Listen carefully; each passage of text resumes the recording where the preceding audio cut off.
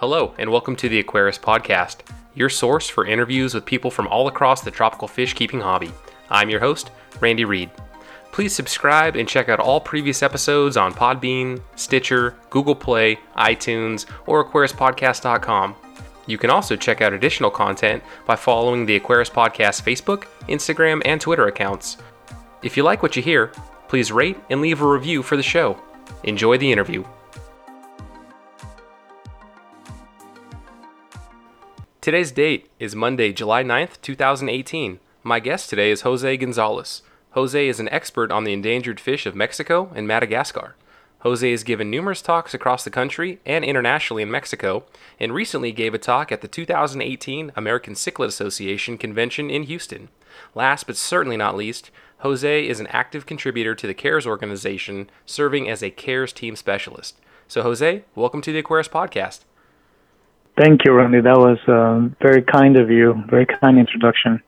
No, absolutely. I've no problem giving credit where credit is due, and I'm very excited to have you on the show, Jose. What we're going to talk about during this conversation are things that, from my hobbyist perspective and my appreciation for nature, are very near and dear to my heart, and it's very relevant. This particular episode, because a couple episodes ago I had Greg Sage on, so you definitely work in the area and in the field of the fishes that through his online business selectaquatics.com that he makes available to the public in the United States. So I think it's very, very relevant having you on right now, and I'm very excited to talk with you.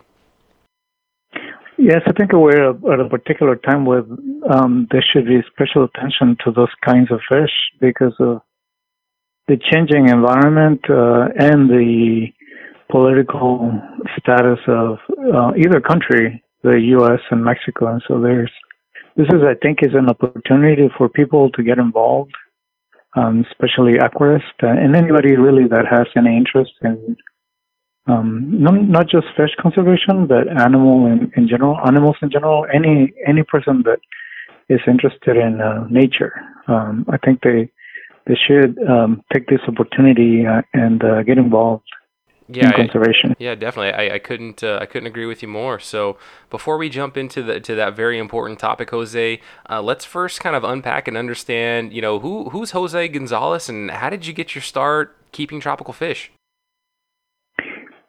Well, I guess like most aquarists, I got started at a very young age. I must have been around 5 or 6. My mother had a coffee table, and it all got started by just having a fish tank in the house. And I remember laying on the carpet and staring at the fish. At that time, they were just goldfish. And so I remember staring at those fish for hours, and I was responsible at that young age for keeping the tank clean.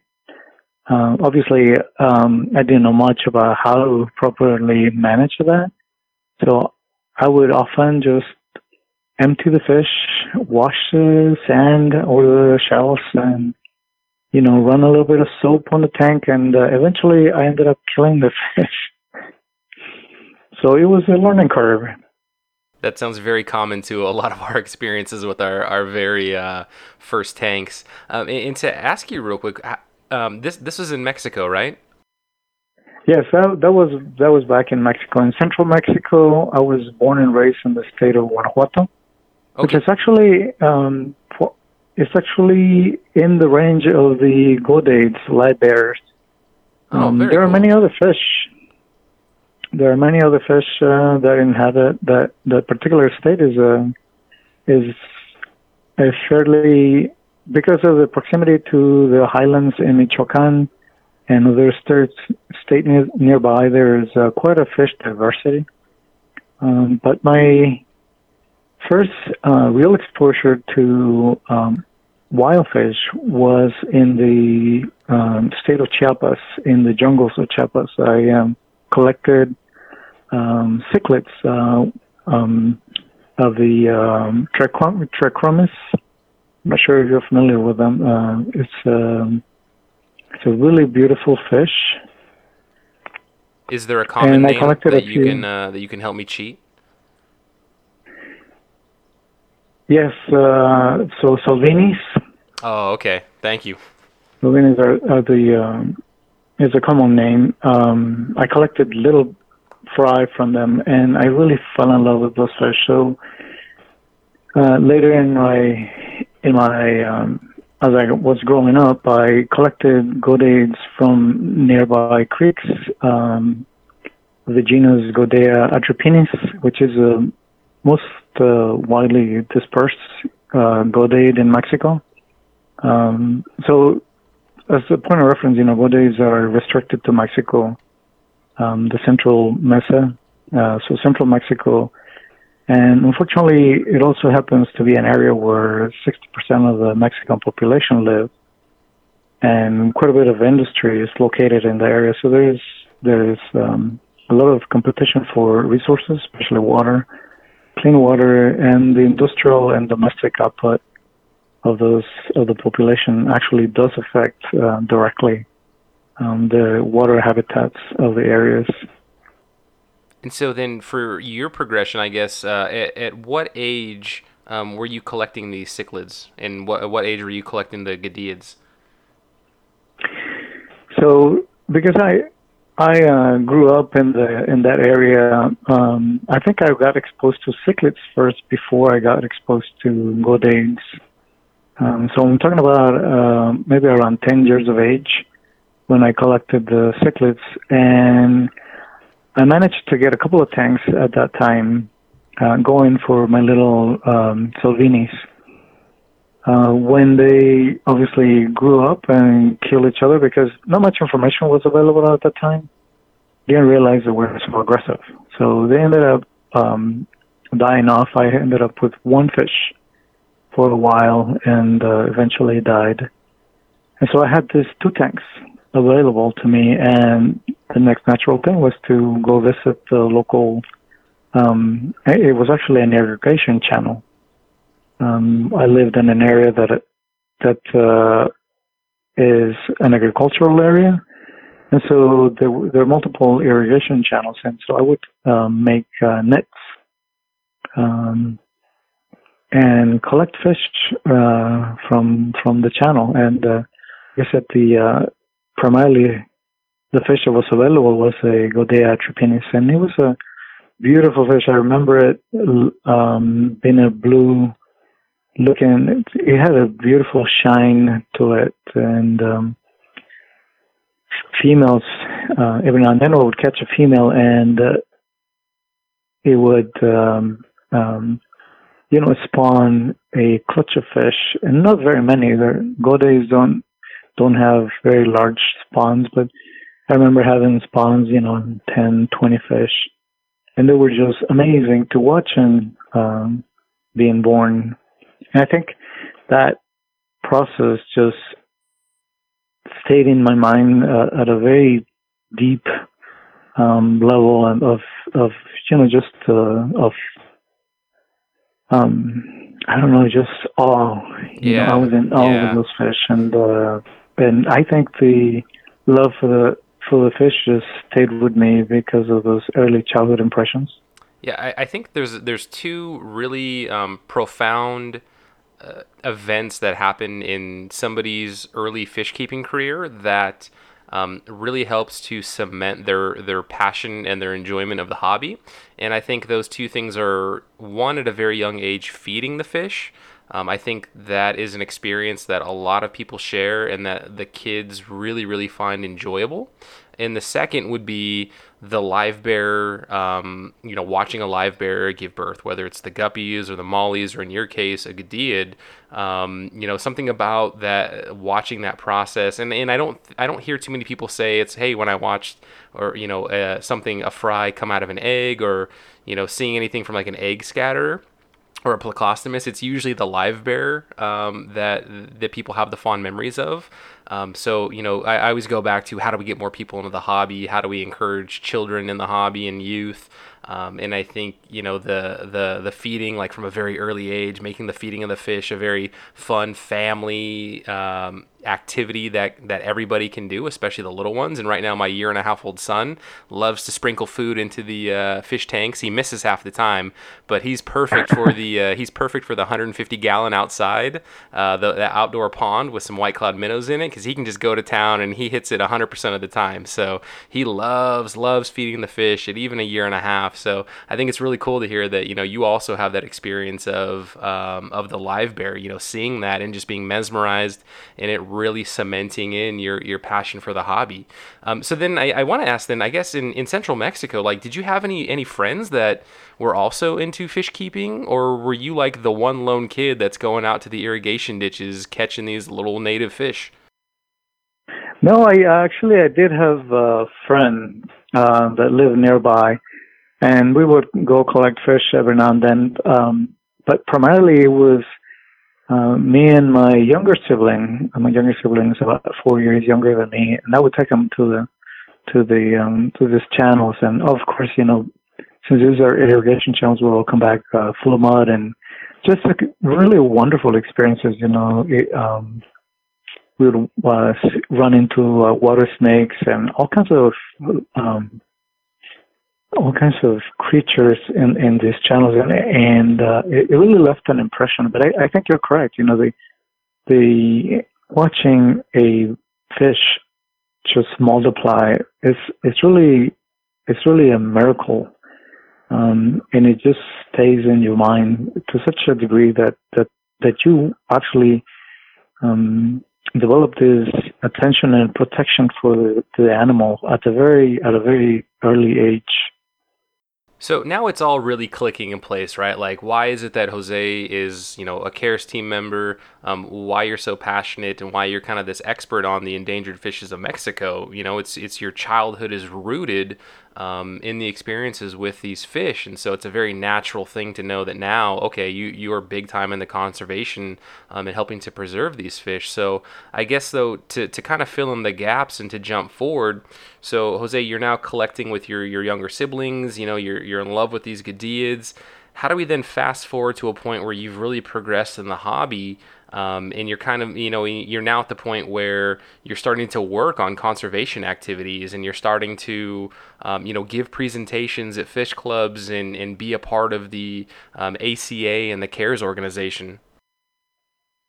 That really took a long time, to be honest with you. It's been a long time since that early childhood memories. I migrated to the U.S. Basically with a student visa, and completed a pharmacy degree. And during some time, about 4 or 5 years, I actually didn't have any fish. I was busy with school, and not that I lost the love for the fish. It was a transition from coming from Mexico to the U.S. that I had to leave everything behind. But while in the States, more specifically in Austin, Texas, I run into a wonderful fish store by the name of Amazonia. And this store was managed by Caroline Estes. She's a big girl, and she's a big figure in the Central American fish, cichlids, excuse me. And that kind of ignited my passion again for the fish. In terms of my activities in regards to conservation, they really, I think, have matured over the years. I've taken many trips to various areas in Mexico and observed firsthand what's happening to the fish. I've seen fish just completely disappear from a location. And that really is like, when you see that happen firsthand, it gives you a sense of urgency. Because you know that at any minute, fish that you see that have restricted habitats, you know that they can disappear at any time. And so it's important, I think, for people to be aware of these things. And the only way you can make people aware of these things is actually visiting the places. It's difficult to realize how small these habitats are, only as you go see them yourself. but really, many of these habitats are tiny. They have very low water flows because there's significant water extraction. There's many other problems, but I think if people got around and travel to these areas, I think it would be a different story. I think more people would be involved. So let's talk about your travel. So I guess in my head, it sounds very natural that, Jose's going back home to visit family. How did you then kind of witness and see that this destruction was happening to the habitat and your fish aren't there anymore? Was it just, was it like your siblings that are still living there? Like, Jose, you should come see what's happening. It's really sad and tragic. Or did you take it upon yourself to want to go back out there and collect some fish? I got involved in a fish club in the city of Monterrey in northern Mexico. And there is a particular gentleman over there. His name is Marco Arroyo, and he is of a similar mind frame. And we started actually visiting areas in the northern states of Mexico that were also, they had limited, the habitats are limited to very small areas. And we were talking quite a bit. We talked a lot about the genus Cyprianodon, which is a killifish that occurs in the U.S. and northern Mexico and a couple of the Caribbean islands. And we realized that most of the species in that genus is actually threatened. There's been a few extinctions in the last 10, 15 years. And so we also traveled to other states, the state of Durango, where you see a few Goodeids, particularly the genus Caracodon, and their habitats are even more restricted. Not only that, there is significant pollution in a couple of the rivers, industrial pollution from a paper mill, and there are a few towns that don't have proper sewage treatment plants. In fact, they have open sewers, and so the domestic waste just flows in the river. And Goodeids tend to be a little sensitive to pollution. In fact, most fish are, but so this has contributed to a significant decline in that genus in the state of Durango. And that particular genus I work with because living in the state of Texas, it affords me to maintain fish that tolerate heat. The summers here are unforgiving, and we also have cold winters. And luckily for me, the fish can tolerate very low temperatures. So they're very flexible in terms of working with them. But like I said, unfortunately, the numbers are in significant decline. In the last 3 years, we've seen decline in the populations of about 50%. And I'm talking about populations that were already in significant decline. So it's very worrisome that these fish are not going to be around for another 10 years. I seriously doubt that they will survive. So then I guess to go from here, I mean, there's a couple points to talk about. One being, travel, being our neighbor to the south, being a part of North America at large. I mean, you're not really that far, right? Like a trip to Peru, a trip to Papua New Guinea, to Australia, to India, like any of these places are far greater distance away than just, for the United States at least, our neighbor to the south, right? Just right across the border from Texas or Arizona, and you're in Mexico. So not very far for us to be able to go there. As far as traveling, like, how would you encourage somebody in the United States or in Canada or anywhere else that maybe wants to come to your area? Like, what, I guess, other than going there and seeing these habitats and seeing kind of the situation that they're in, how would you kind of frame the travel for that person or for that group? Or are there, tour guides that say, hey, come on down, we'll go ahead and do fish collecting adventures and, with a purely conservation angle on that? Well, I don't think there are any particular tours that are organized for the state of Durango. The state itself is, I think you need to go with somebody who knows the state for your safety and to also find the habitats. The habitats are very small. Not a lot of people are aware of where they are. In fact, one of the habitats is in a private plot of land. And these habitats that I'm talking about are very small. They're like 30 by 10 feet. And they're, they hold a single species or single population. Wow, that's incredible. Yes, the best way to get around to visit Caracolon is get in touch with somebody in the club in Monterrey. The club itself is called CARAC, CARAC. It's a community of aquarists from the Monterrey region, and they would be happy to take a trip to visit the areas. Like I said, the populations are declining, so the fish itself is protected in Mexico. There is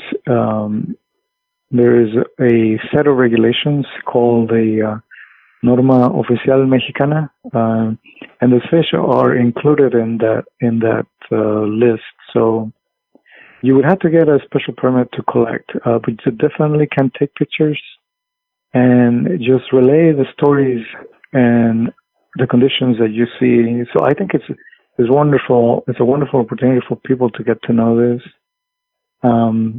Most fish are available in the hobby. The American Library Association, a few members have Goodeids of that genus Caracolon. And there's a group of aquarists, the Goodeid working group, that's actually very active, along with the University of Michoacan in San Nicolas, Michoacan, that actually is working with introducing Sorbineticos tequila. In fact, they did that last year or the year before. And it turns out that the introduction itself was successful. A lot of fish actually do perish when they've been kept in captivity and they are introduced in the wild because the bacterial population changes and they have to learn habits to basically fend for themselves. But those two groups, the Goodeid working group and the folks working at the University of Michoacan, they're very happy to entertain and to take people on trips. I think there is the Goodeid working group has annual meetings in Mexico, so those are good opportunities to visit, especially for Goodeids that are further into Mexico other than Durango. The state of Michoacan is rich in biodiversity, and there are over 40 species of Goodeids, and about 60% of them have lost more than 50% of their habitat. So these are big changes that we're talking about. And I think the more people know, the more people can get involved in their care, and just basically passing them along and breeding them and helping conserve them. Yeah, that's great, and I'll make sure that everything that you've listed I'll have links to the Monterrey Fish Club, to the university, to the Goodeid working group, everything that you've just mentioned. I'll make sure that we have links, direct links in the show notes, so that people can follow up and check out and see all the work that they're doing, and hopefully if they're interested and want to really get connected and take you up on your suggestion, your encouragement to go down there and participate in one of these, we'll call it a field trip, if you will, to just observe and see what's going on. So that sounds great in terms of building the awareness and understanding kind of what's going on, like the plight, by traveling down there or just hearing stories of people that have gone down there or seeing photographs. But from a conservation standpoint, like we know that we're breeding them here in the States. It sounds like we've got a lot of people that are very interested and they're doing a good job. Well, maybe not a lot, but we have people that are interested. They're being successful, and we're able to, from the hobbyist standpoint, keep these species going. But from like the actual conservation standpoint, what is being done for to help mitigate the damage of the paper mills, or to help put things in place from the sewage perspective, so that the local municipalities have the sewage system and treatment in place, so that they're no longer dumping that waste into the water system. And I mean, if these species are protected by Mexican law, so you can't collect them from a conservation standpoint, but is the Mexican law stepping up to say, hey, this is a protected species, we need to have X, Y, and Z in place so that their natural habitat is protected? Yeah, that is a topic of discussion. I think there is a lack of will. If well, there's a lack of will basically from the Mexican government in terms of regulation of industrial waste in the area. I know in the past this particular company was fined for releasing waste, but at this point it's almost mute, because the industrial waste did the damage.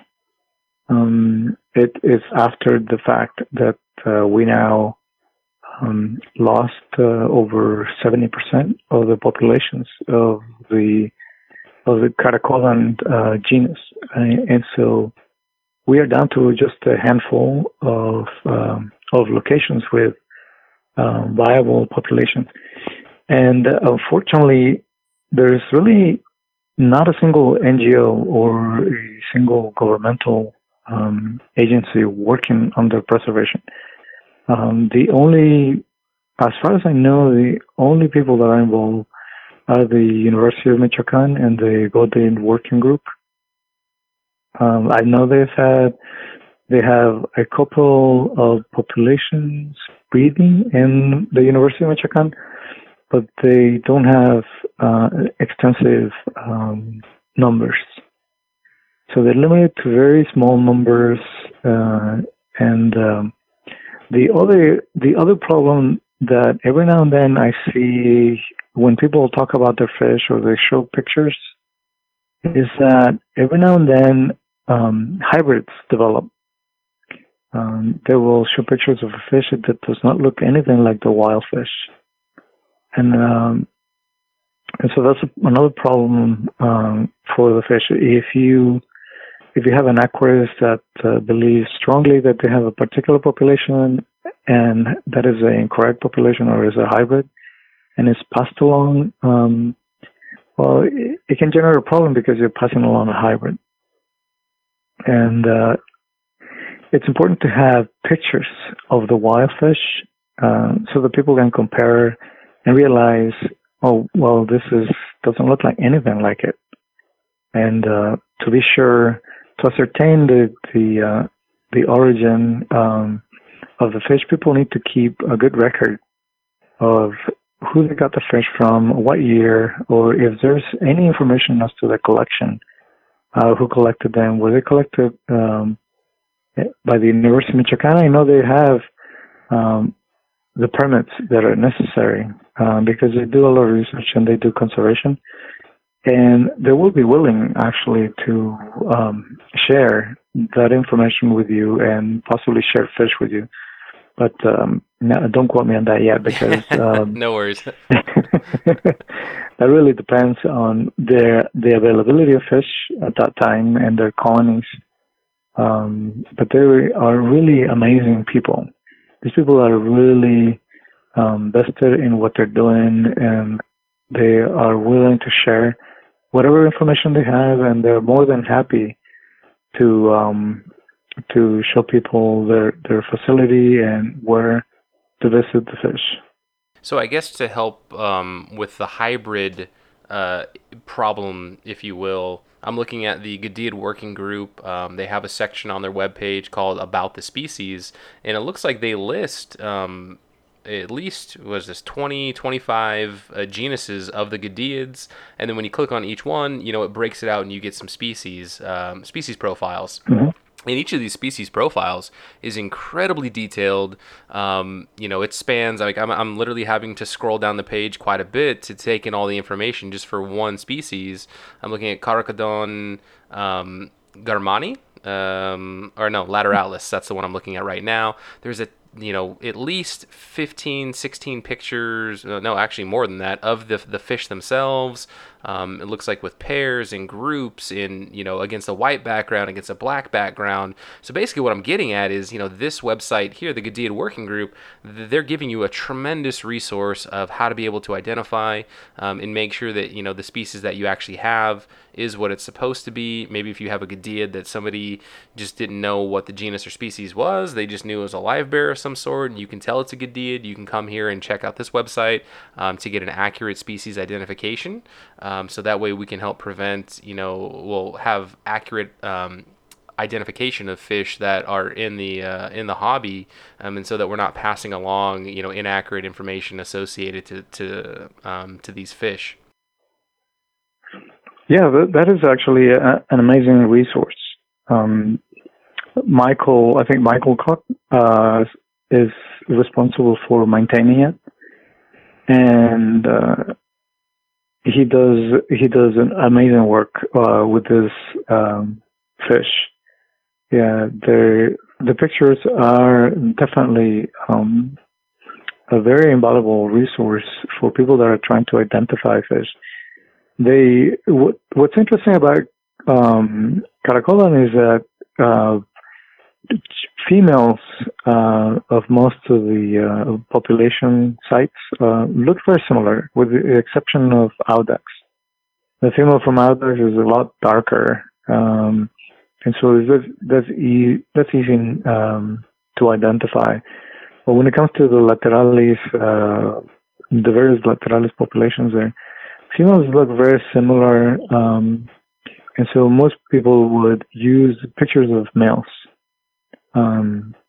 However, males change coloration as they get older, and it's important to compare fish of similar ages so that you know what you're looking at, because older fish definitely do look different, and you will have within the population, you'll have subdominant males that are very pale, and then you'll have dominant males that are very brightly colored. And that makes a difference too when you're trying to identify what kind of fish you have. The most common error that I've seen is with a particular population from the town of Los Berros, where the fish are actually very elongated, and they don't look anything like the other caracolan. They have a yellow hue to them, and they have dorsal scales that, if you look at the fish from above, is easy to pick as a very different species. And those fish, I've seen pictures of the red lateralis and labeled as Los Berros, and it's nothing like the wild type. And so I know those people are in error, but it's difficult to convince an aquarist that they have a hybrid. And then I guess kind of in that scenario, you could, start the online firestorm and maybe post to one of the Facebook groups and say, hey, I think my species is this. Here's a link to the resource that I'm using to identify, and then kind of crowdsource your answer and see if you can light the internet ablaze with heated discussion back and forth of what that species may actually be, right? Yes. So do we feel with the Goodeids, do we feel like, for the most part we've cataloged and we know of all of the genuses and species of Goodeids that are in in central Mexico, or do we feel like, we still may find a couple more species out there if we keep, kind of searching?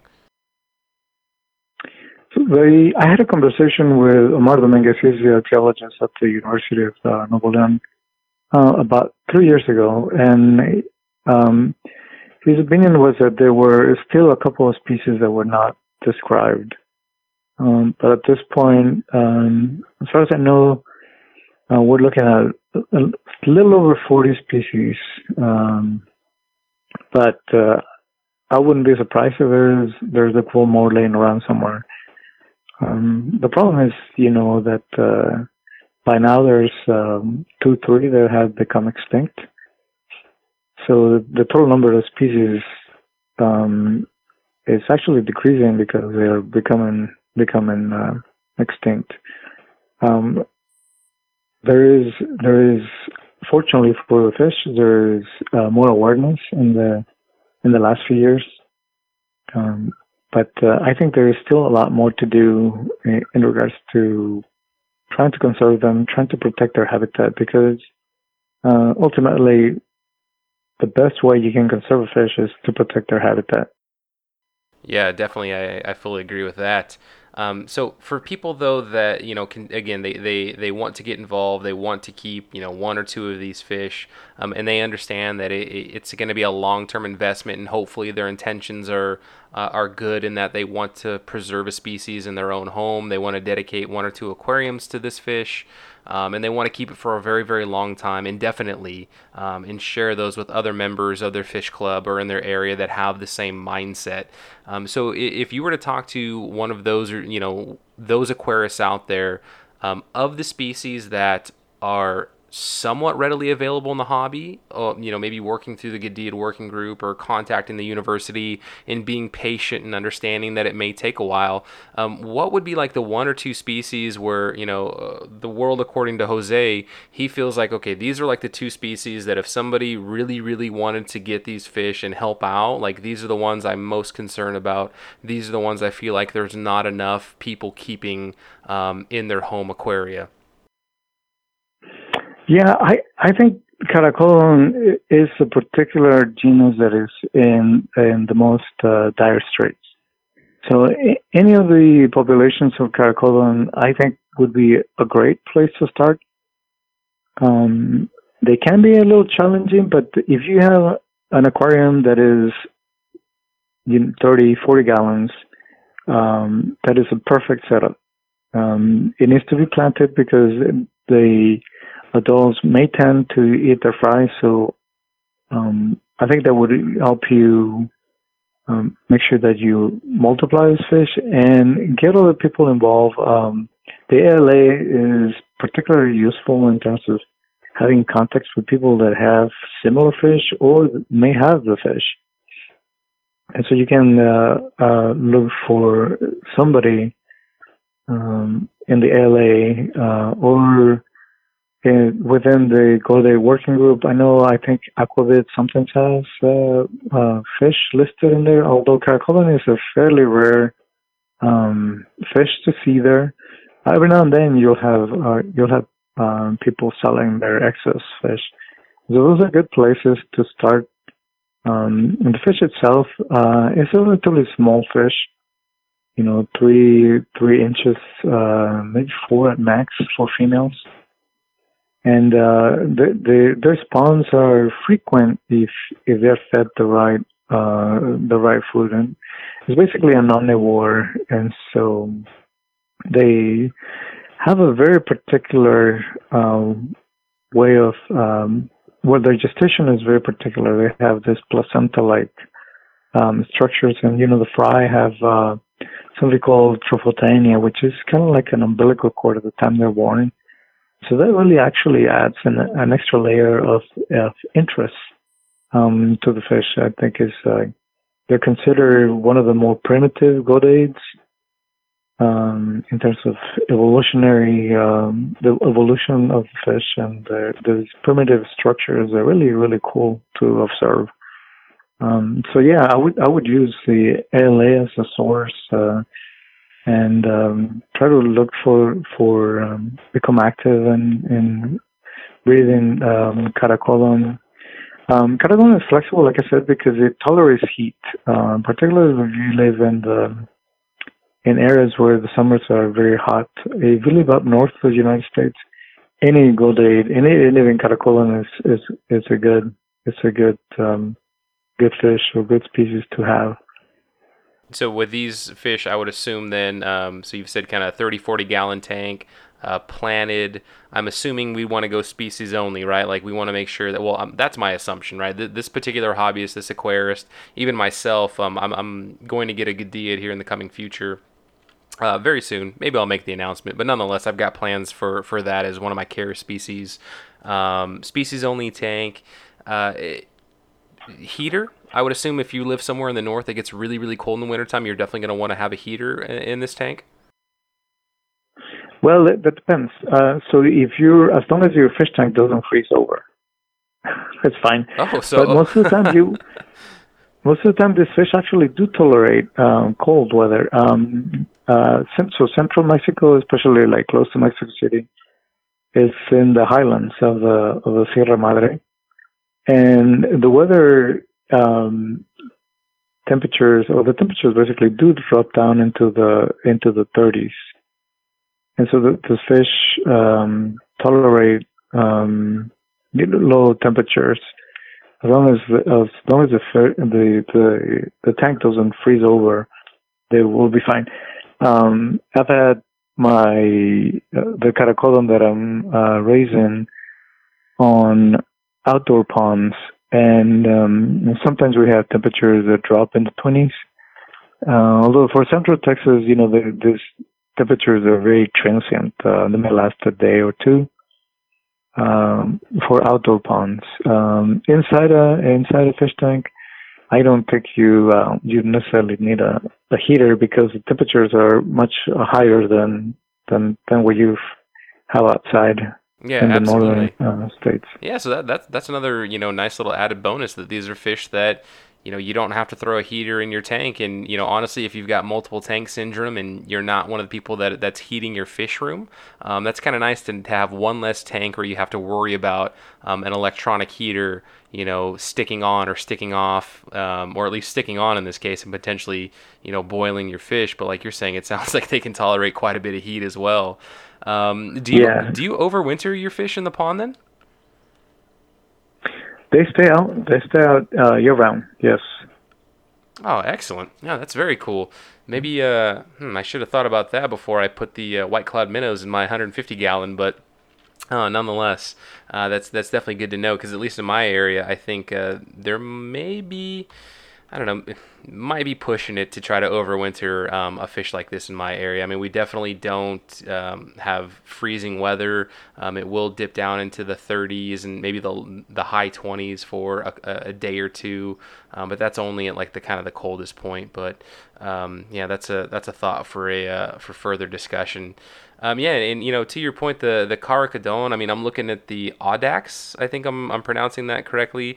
They've got a common name of the black prince. I mean, that's already right there a super cool common name that you can say, hey, I've got this incredibly rare Goodeid fish. It's called the black prince. Like to me, that's just one of those extra little silly selling points. And Jose, lastly, I wanted to thank you for kind of breaking down a little bit further in detail the difference between or what makes a Goodeid so unique in that they're, I think the term is oviviparous, where they have the placenta, they have the umbilical cord, right? So from the outside looking at the fish in your aquarium, you see that it's giving this live birth, right? So it is a live bearer, but unlike the mollies and the guppies and the platies, this has a different internal way that it holds and it processes the young, right?